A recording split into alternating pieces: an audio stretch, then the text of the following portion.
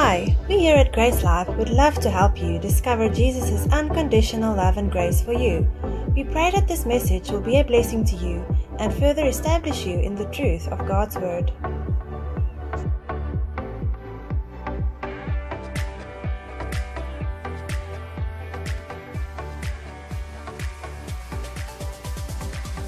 Okay, just quick recap from last week. If you want the full recap, you can go onto SoundCloud. All of the Ephesians series teachings are online there. But last week, we looked at the amazing truth that God is faithful. And His faithfulness goes beyond our unfaithfulness. God's promise is that He'll keep us to the end. And nothing that we do, no human effort can undo or break God's seal upon our lives. We looked at the miracle that what God accomplished in our lives and through our lives at salvation is so much more than we can do after salvation.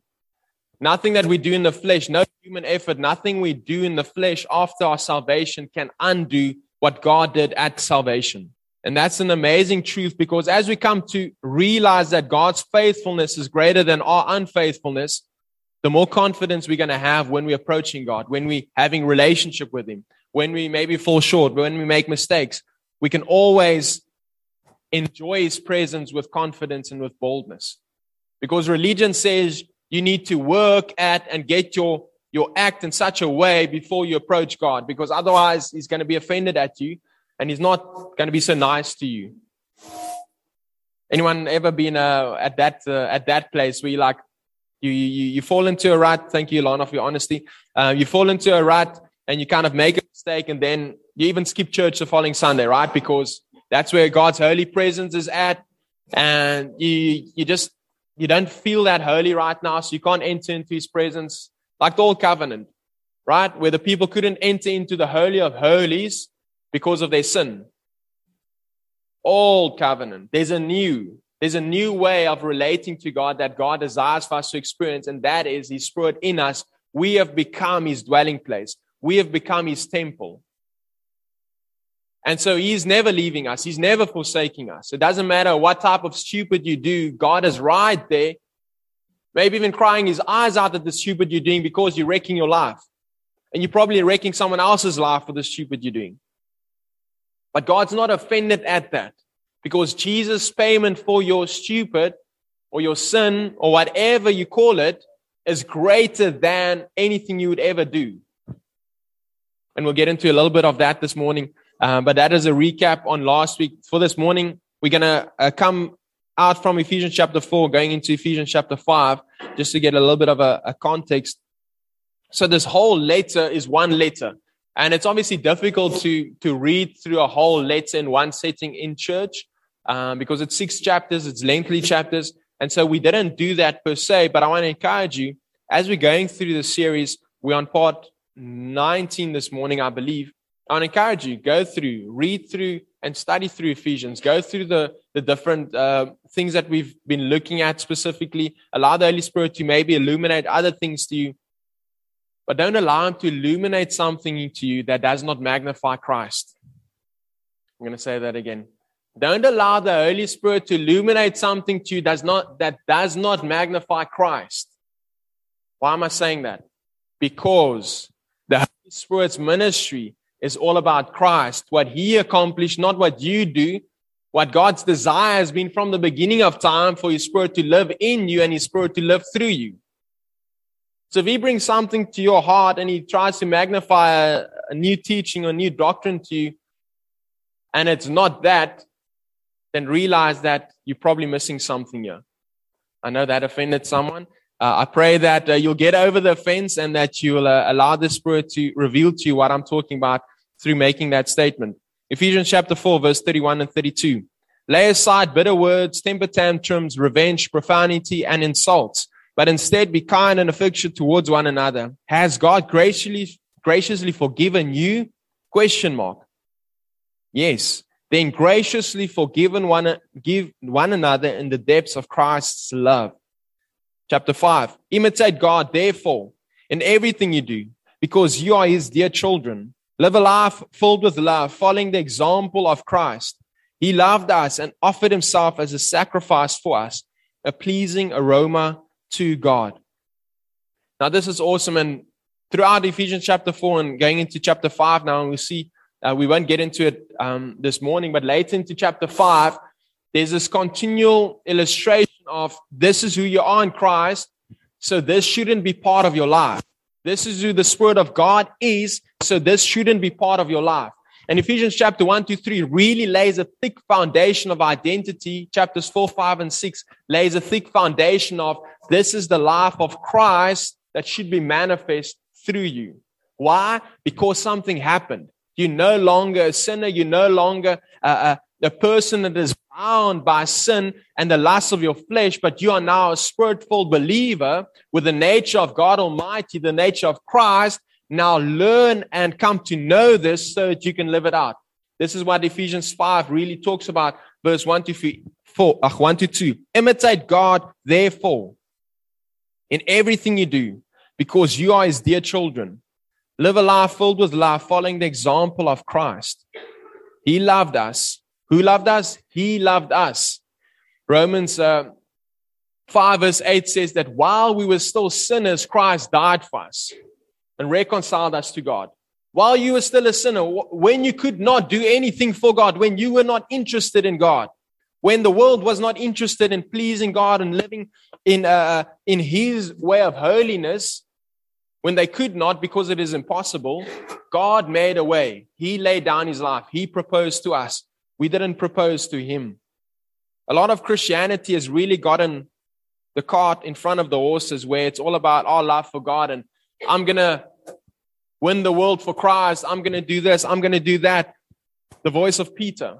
Jesus, I'll never deny you. I'm going to be there till the end. No one else but me. Peter. I'm your rock. I'm your guy. Send me. And we know the story, Peter denying Jesus 3 times, and then he receives the Spirit of God and he really encounters what God's love for him is all about. And he does amazing things. And this is something that God is inviting us to come to know His love for us continually, daily, not just once off, not just kind of think about it in the sense of getting a certificate. And you graduate from whatever school you want to call it, the school of God's love, and then let's move on to more important things, more meaty things. No, we'll never graduate to a place where we've seen, tasted, experienced all of the depths of God's love. In heaven one day, but here on earth, it's going to be a continual growing, continual opening up and allowing Him to love us and show us His love and be touched by His love. Now, I love the word follower. It's a beautiful word, and to a degree, I am a follower of Christ, but to a degree, I'm also not a follower of Christ. We aren't as much followers as we are walking in oneness with, being led by God's Spirit. It's a different picture. Following means that someone, or the concept of following is generally someone is ahead of you and you're following after, right? And there could be a distance between. And there's no distance between you and God. You are one with Christ, as Devin said. And Devin didn't say it, so you don't need to quote Devin. Devin quoted the word of God. 1 Corinthians 6:17 says that he that is joined unto the Lord is one spirit with Him. There's no separation between your spirit and God's Spirit. So we're not as much following God as we are being led by God. Not being led by Him from the outward, we are led by Him from the inward. It's God's Spirit in us that is leading us, drawing us, pushing us, confirming things to us. Jesus goes where we go. Matthew 11, verse 28 and 30 says, are you tired, worn out, burned out on religion? Come to me, get away with me, and you'll recover your life. I'll show you how to take a real rest. Walk with me and work with me. Watch how I do it. Learn the unforced rhythms of grace. I won't lay anything heavy or ill-fitting on you. Keep company with me, and you'll learn to live freely and lightly. Who wants to live freely and lightly? Amen. We get to live freely and lightly as we come to Jesus. Now, coming to Jesus, again, is not a place. It's not going to a specific destination. It's not about going to church. It's not about going to sit down at your table, opening up your Bible. Now I'm coming to Jesus. It's quite difficult to put relationship with God into words because there's very few things in this world that illustrate that perfect oneness. Even husband and wife. Like Catherine is on that side or somewhere else where there's like, we're one in a sense, but we're often not with one another, where God is always with you. Now that might be a scary thought to some of you because sometimes you're doing things that you're like, man, maybe you could feel ashamed because someone's watching you, so to speak, right? But He's not watching you in the sense of trying to look at and like zap you with a lightning bolt or anything like that. He's there just ministering to you. We looked at Romans 8:15, where the Holy Spirit's ministering to your life is that you get to call God Abba Father, that you are adopted to Him. In John chapter 16, we see this beautiful picture of the Holy Spirit's ministry to us as well, convicting us of our righteousness. So if you ever convicted on anything else than your righteousness, your right standing with God, your perfect oneness with Him, it's not the Holy Spirit. Any feelings of guilt, shame, fear, condemnation is not from God. It's from the devil. And oftentimes the devil comes in the voice of your mother, your father, your brother, your sister, right? Oftentimes the voice of the devil comes sounding like you as well.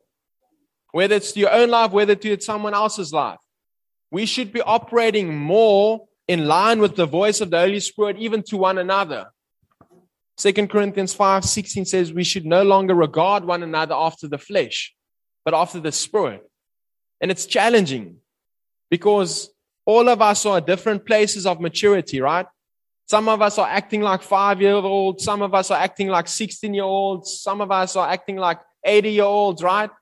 It's funny how going through the different stages of life, sometimes people like they get gray, but they don't really mature. You know what I'm saying? Ben is waving his hands in the air there. Ben, you're the exception. You're the exception. No, we need to understand that maturity does not come by age. It does not come by wrinkles. It doesn't come by gray hair. Maturity comes by aligning our hearts with the heart of God and coming to know the nature of Christ inside of us. That is what fruitfulness is birthed from, intimacy with Jesus. That's God's heart for us. Coming to Him, enjoying fellowship with Him, allowing Him to minister to us. I shared this with someone recently, and this has really been a blessing to me and my wife and to anyone that I've been able to minister to who's going into a season of maybe having kids. Man, having kids, like your life gets changed a little bit, like with regards to your schedule and your timing and your sleep and all of these things. And all of the parents are understanding what I'm talking about. The singles are laughing, thinking, "Oh, it can't be that intense." It's pretty intense, guys. Obviously not that intense because we're having a second one now in Feb. No, the awesome thing is like what I've learned through the season is really understanding my oneness with Christ, and that it doesn't matter what I'm doing. God is continually ministering to me, showing me things, wanting to teach me His love for me, show me His love. While I'm changing a nappy and like I'm hit with that stench, I'm like, whoa, man. Imagine, sorry for the graphic picture, guys. But in those moments, like you can just laugh and just enjoy just picture this. Jesus had dirty diapers. Now I'm not wanting you to picture it in the sense of like, oh, Jesus, like, are you? Like, I'm wanting you to get like God's Son, God in the flesh decided to humble Himself to that place. Man, God's love for us is radical. God had everything. He could walk, He could talk. He didn't need a diaper change. And He came to that place to make a way for you to be right with Him. Let's stop becoming prideful and to this degree that we think that Jesus isn't enough. The song Jireh, Jesus is enough. We get to a place where we just like, we're so carnal that we can't see the spiritual. And that's what Corinthians writes about. Paul writes about this, that the things of the Spirit cannot be understood by the natural man because it's foolishness to him. Let's not become so carnal that the things of God and what He made available to us is just foolishness to us. Even as believers. I'm not just talking to unbelievers. As believers, we're not meditating on and we're not allowing the Word to become alive to us to the degree that it brings transformation in our lives. That's the intent of the word, not to just feel good by the word. The words that I'm declaring to you, the things that I'm sharing with you this morning, is not for you to feel good and be like, wow, Etienne, wow, you come up to me afterwards, you're like, amazing word. Awesome. What about the word? Which part of the word was amazing to you? I think it was just amazing. Wow, that's awesome. The word needs to become personal and alive to us because it's from that place that it brings change. Unless it becomes personal to us, it's just going to be someone else's great revelation. And you're not going to be changed by someone else's great revelation. You're going to be changed by the Holy Spirit's conviction in your heart, bring revelation to your heart about a matter. That brings change. That brings maturity in our lives. And as a church, we are really all about discipleship and really not discipling people into individuals, into faces, into personalities, but into Christ. We see the church of Corinth getting this messed up completely as well. Some followed Apollos, some followed Paul, some followed Peter.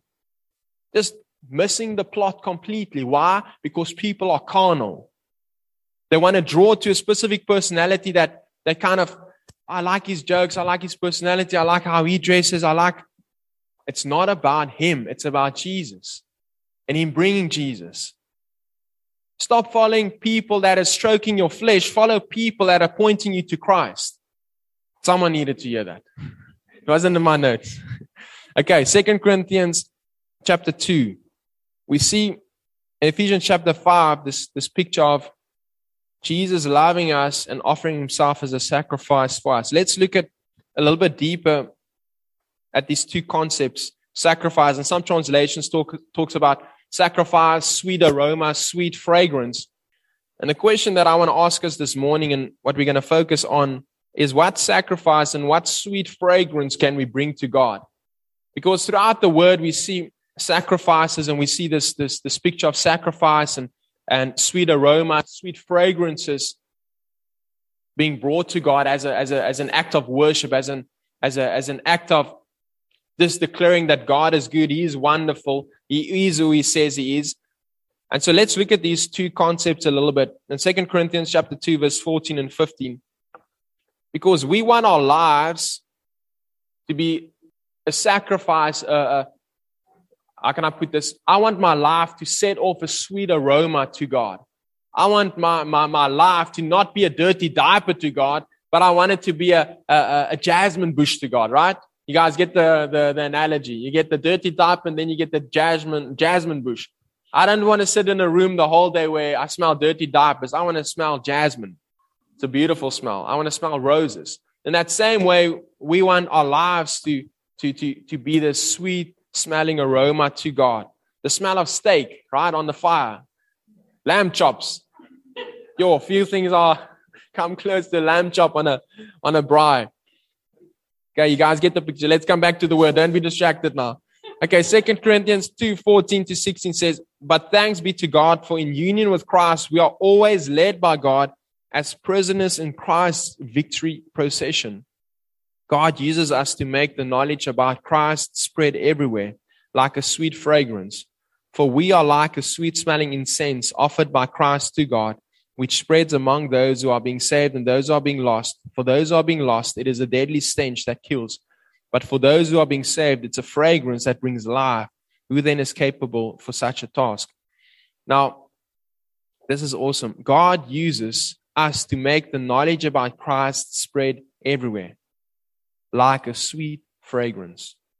When the knowledge about Christ is being spread, that is when the sweet fragrance is being set off. And he's going on and he's talking about the deadly stench to those who don't believe, and then the life that it brings to those who are being saved. Now, all that this is meaning is that as we share the knowledge of Christ, obviously some are going to believe and some are not going to believe. And when they believe, it's a further incense, a further aroma, a further fragrance that is being set off because someone has come to know the depths and the love of Christ and entered into union with God Almighty, which is his greatest desire. 1 Timothy 2:4, for all men to be saved and to come to knowledge of the truth. The truth about what? Not the truth about what you need to do, what you shouldn't do. The truth about who Christ is and God's desire to be one with us and to come to know his love at deeper levels. so that it can bring transformation in our lives and so that we can bring others into this kingdom. And those who say no to this message, those who goes without, by default, they're just experiencing death, because you cannot experience life outside of perfect union with Jesus. You cannot experience purpose, satisfaction, fulfillment outside of union with Jesus. There'll always be a void. It doesn't matter how much money you have. It doesn't matter how much success you have in the worldly sense. Without God's Spirit living inside of you, you'll never be satisfied. We see this throughout the world. People commit suicide. People take their lives. People are just bitter and sour. They lose their families. Why? Because of the love of Christ that hasn't impacted them. And so they've got all the money in the world. They've got all of the things figured out, but they haven't come to know the love of Christ.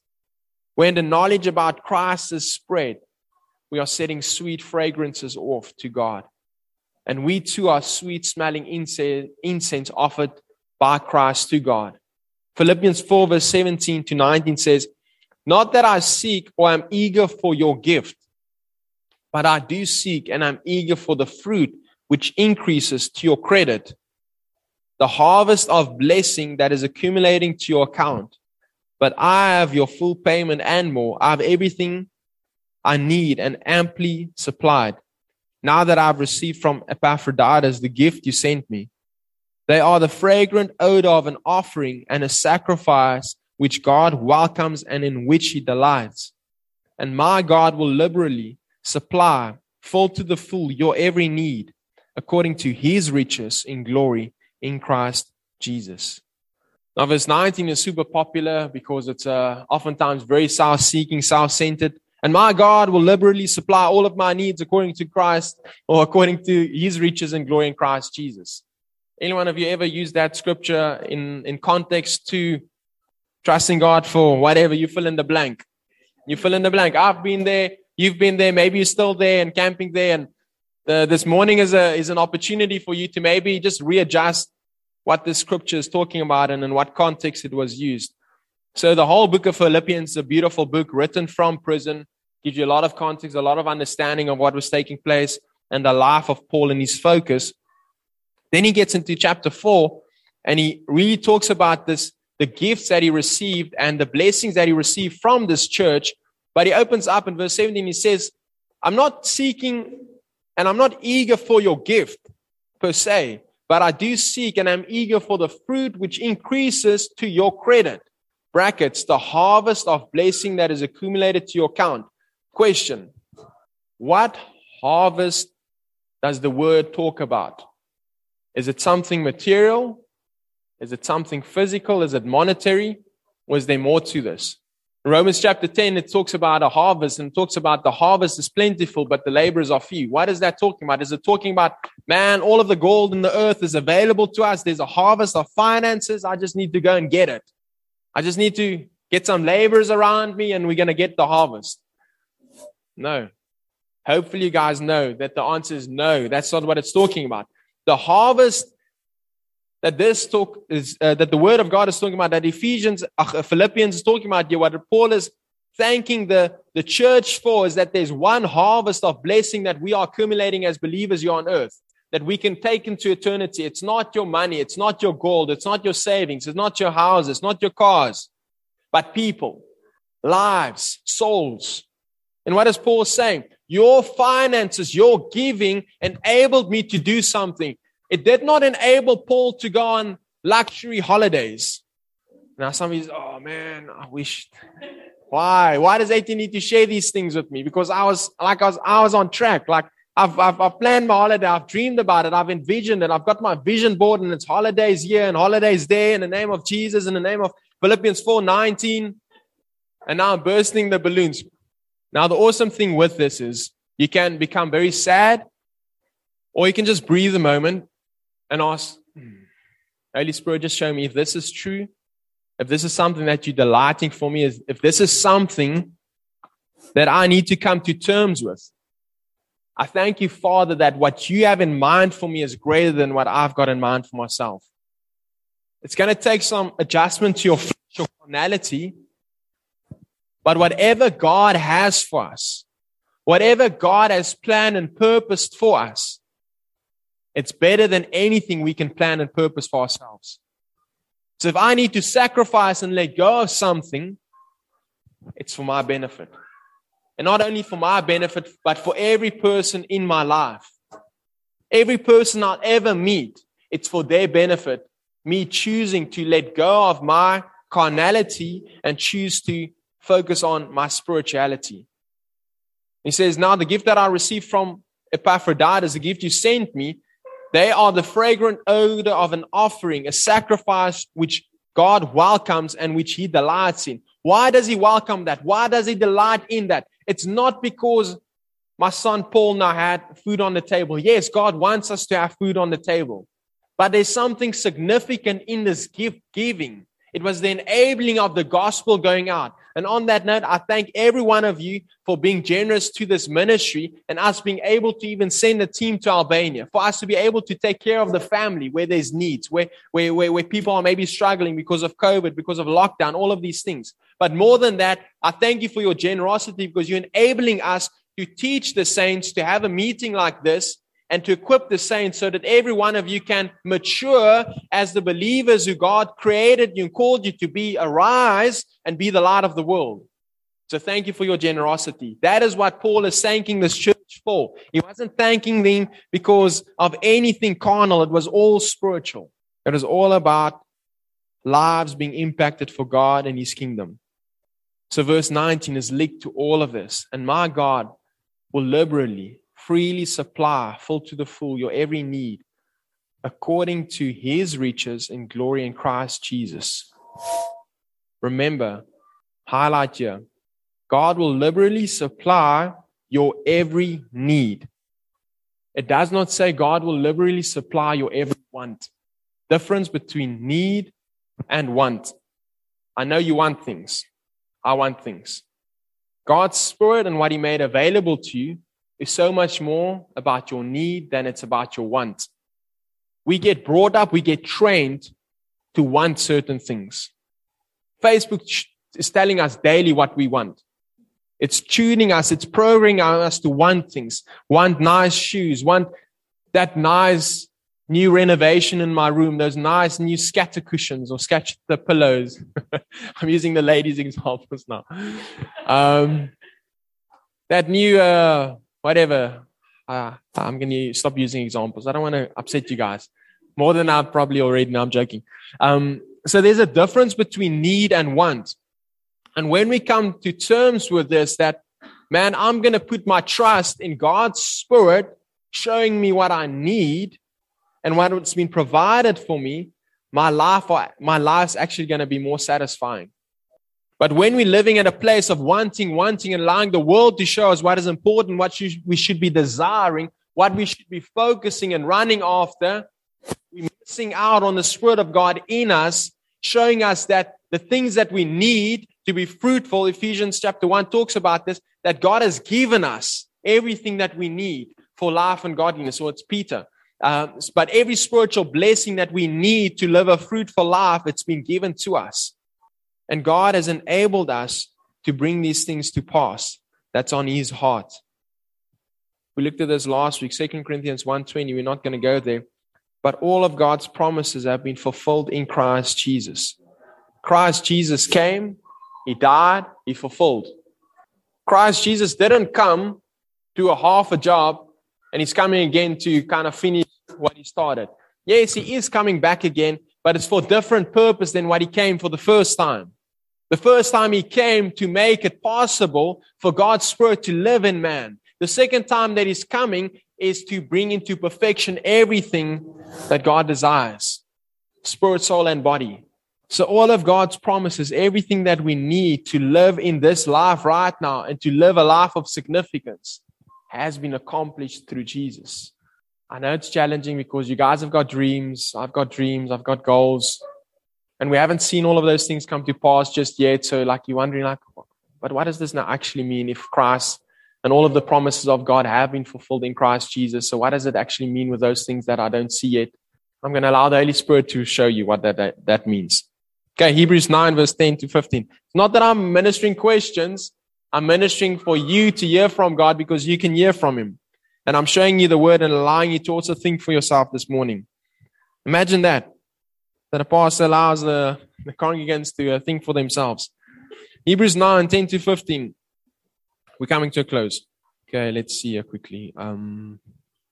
Hebrews 9, 10 to 15 from the Amplified Classic. It says, for the ceremonies deal only with clean and unclean meats and drinks and different washings, mere external rules and regulations for the body imposed to the tide, the worship is over until the time of setting things right, of reformation of the complete new order when Christ the Messiah shall establish the reality of what these things foreshadow a better covenant.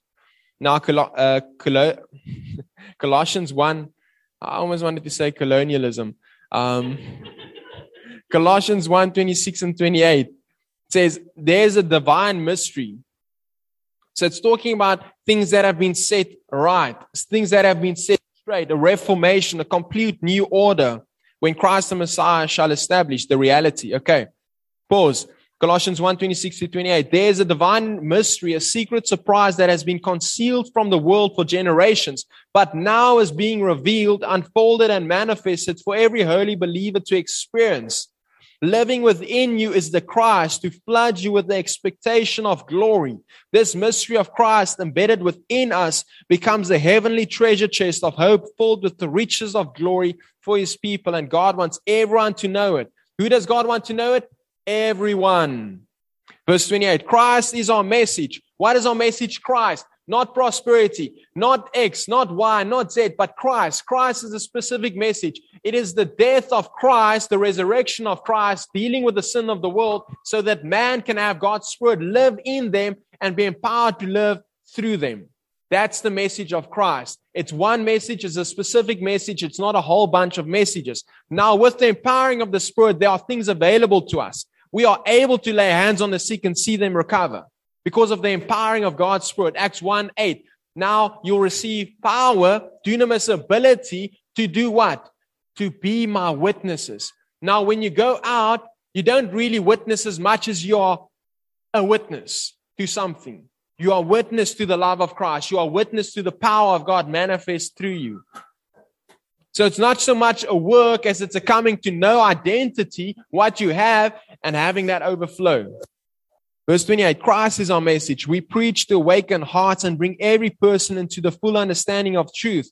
It has become my inspiration and passion in ministry to labor with tireless intensity with His power flowing through me to present every believer the revelation of being His perfect one in Christ. So this is the setting things straight that Jesus came to accomplish for us. Verse 11 from Hebrews 9. But that appointed time came when Christ the Messiah appeared as a high priest of the better things that have come and are to come. Then through the greater and more perfect tabernacle, not made with human hands, that is not a part of this material creation, He went once for all into the Holy of Holies of heaven, not by virtue of blood of goats and calves by which to make reconciliation between God and man, but His own blood, having found and secured a complete redemption, an everlasting release for us. For if the mere sprinkling of unholy and defiled persons with blood of goats and bulls and with the ashes of unburned heifer is sufficient for the purification of the body, how much more surely shall the blood of Christ, who by virtue of His eternal Spirit, His own pre-existent divine personality, has offered Himself as an unblemished sacrifice to God. Highlight. He offered Himself as an unblemished sacrifice to God. Purify our consciences from dead works and lifeless observances to serve the ever-living God. Christ the Messiah is therefore the mediator of a new agreement, so that those who are called and offered it may receive the fulfillment of the promised everlasting inheritance, since the death has taken place which rescues and delivers and redeems them from the transgressions committed under the first agreement. A whole bunch in there that I'm not going to get to, but focusing in on, again, Jesus Himself was this perfect sacrifice for us. The sacrifice that was demanded to end the first agreement, but also the sacrifice to come and deal with the problem of sin. Before Jesus, there were sacrifices given, and I really want to we won't focus in on it entirely this morning, but there's so much power in coming to understand that the relation between the old system of sacrifices that was being brought and the blood of the animals that were being brought to do something specific, and how Jesus came to bring that way to an end, and Jesus being the perfect sacrifice, unblemished Lamb of God. Because when we're ministering to people out there, and specifically to Muslims, they also believe in the virgin birth, but they don't have a significant explanation of why the virgin birth. And for us, the significance lies in this story. The spotless Lamb of God, man, the only man ever born without a nature of sin, Jesus Christ, a sacrifice that had no sin in him, never did any sin because of the virgin birth. And because of that, he was the acceptable sacrifice to come and deal with the sin of the world once and for all time. Meditate on that. Get to know this, the significance of this, because when you're ministering to people of different faith, and specifically Muslims, there's a common ground, and it's virgin birth. Common ground. And it's always good to find common ground, and then from common ground, explain your point of view. But before you explain your point of view, ask them their point of view. Now, this is evangelism 101. Always seek to show the person you're interested in where they're at and what they see. And then you bring in what you see and our significance and what we see to the virgin birth. Amen. Romans 12 verse 1. Now, this is awesome. Jesus made it possible for us to be a sweet aroma to God, to be his living sacrifices. Romans 12:1 says, "Beloved friends, what should be our proper response to God's marvelous mercies? I encourage you to surrender your lives to God, to be sacred living sacrifices, and live in holiness, experiencing all the delights of his heart, for this becomes your genuine expression of worship." Responding to God's marvelous mercies. This is the way that we are living sacrifices to God. When we start responding to his marvelous grace and mercies, we start responding to his love. In closing, Ephesians 5, back to verse 1 from the Message translation, says, "Watch what God does, and then you do it. Like children who learn proper behavior from their parents, mostly what God does is love you. Keep company with him and learn a life of love. Observe how Christ loved us. His love was not cautious but extravagant. He didn't love in order to get something from us, but to give everything of himself to us. Love like that." This is the life of sacrifice that Jesus demonstrated to us. He gave everything. He loved without taking any risk analysis. He didn't consider the risk involved in giving himself. He gave because of love. It's who God is. It's who he's always been. And as we come to know God's love for us, as the Message says, watch what God does. And then you do it like children who learn from their parents. What God does is love you. Keep company with him and learn a life of love. We aren't called to live any other way than the life of Christ. We aren't even called to measure whether other people are loving like Christ. That's not our calling, to look at what other people are doing and kind of faulting them on, you're not loving like Christ. That's not our call. Our call is as individual children of God to learn a life of love from him. Watch what he does and do that. God is all about relationship. It's not about rules and regulations. He's all about seeking relationship with you. Because my son, Chris, he's going to grow up to do the things that I'm doing, act in the manner that I'm acting. Why? Because I'm currently drawing up a list for him of the 20 things that he needs to do on a daily basis to be more like me. No, by default, by him seeing what I do, by him spending time with me, being in my company, guess what happens? Like father, like son. That's God's invitation to us. That's been God's invitation from the beginning of time, and man rejected that. Stop rejecting God's way of having relationship with you by trying to do 100 things, trying to fix your life, trying to do all of these things when Jesus came to restore, to make a way again for God and man to join perfect union, perfect relationship with Him. Learn a life of love from God your Father. Amen. We'd love to hear from you. If you'd like to connect with us, or if you'd like us to pray with you, please contact us at info@gracelife.co. If you'd like to order more resources or discover more about us, you can visit our website at www.gracelife.co or find us on Twitter, Facebook, and YouTube.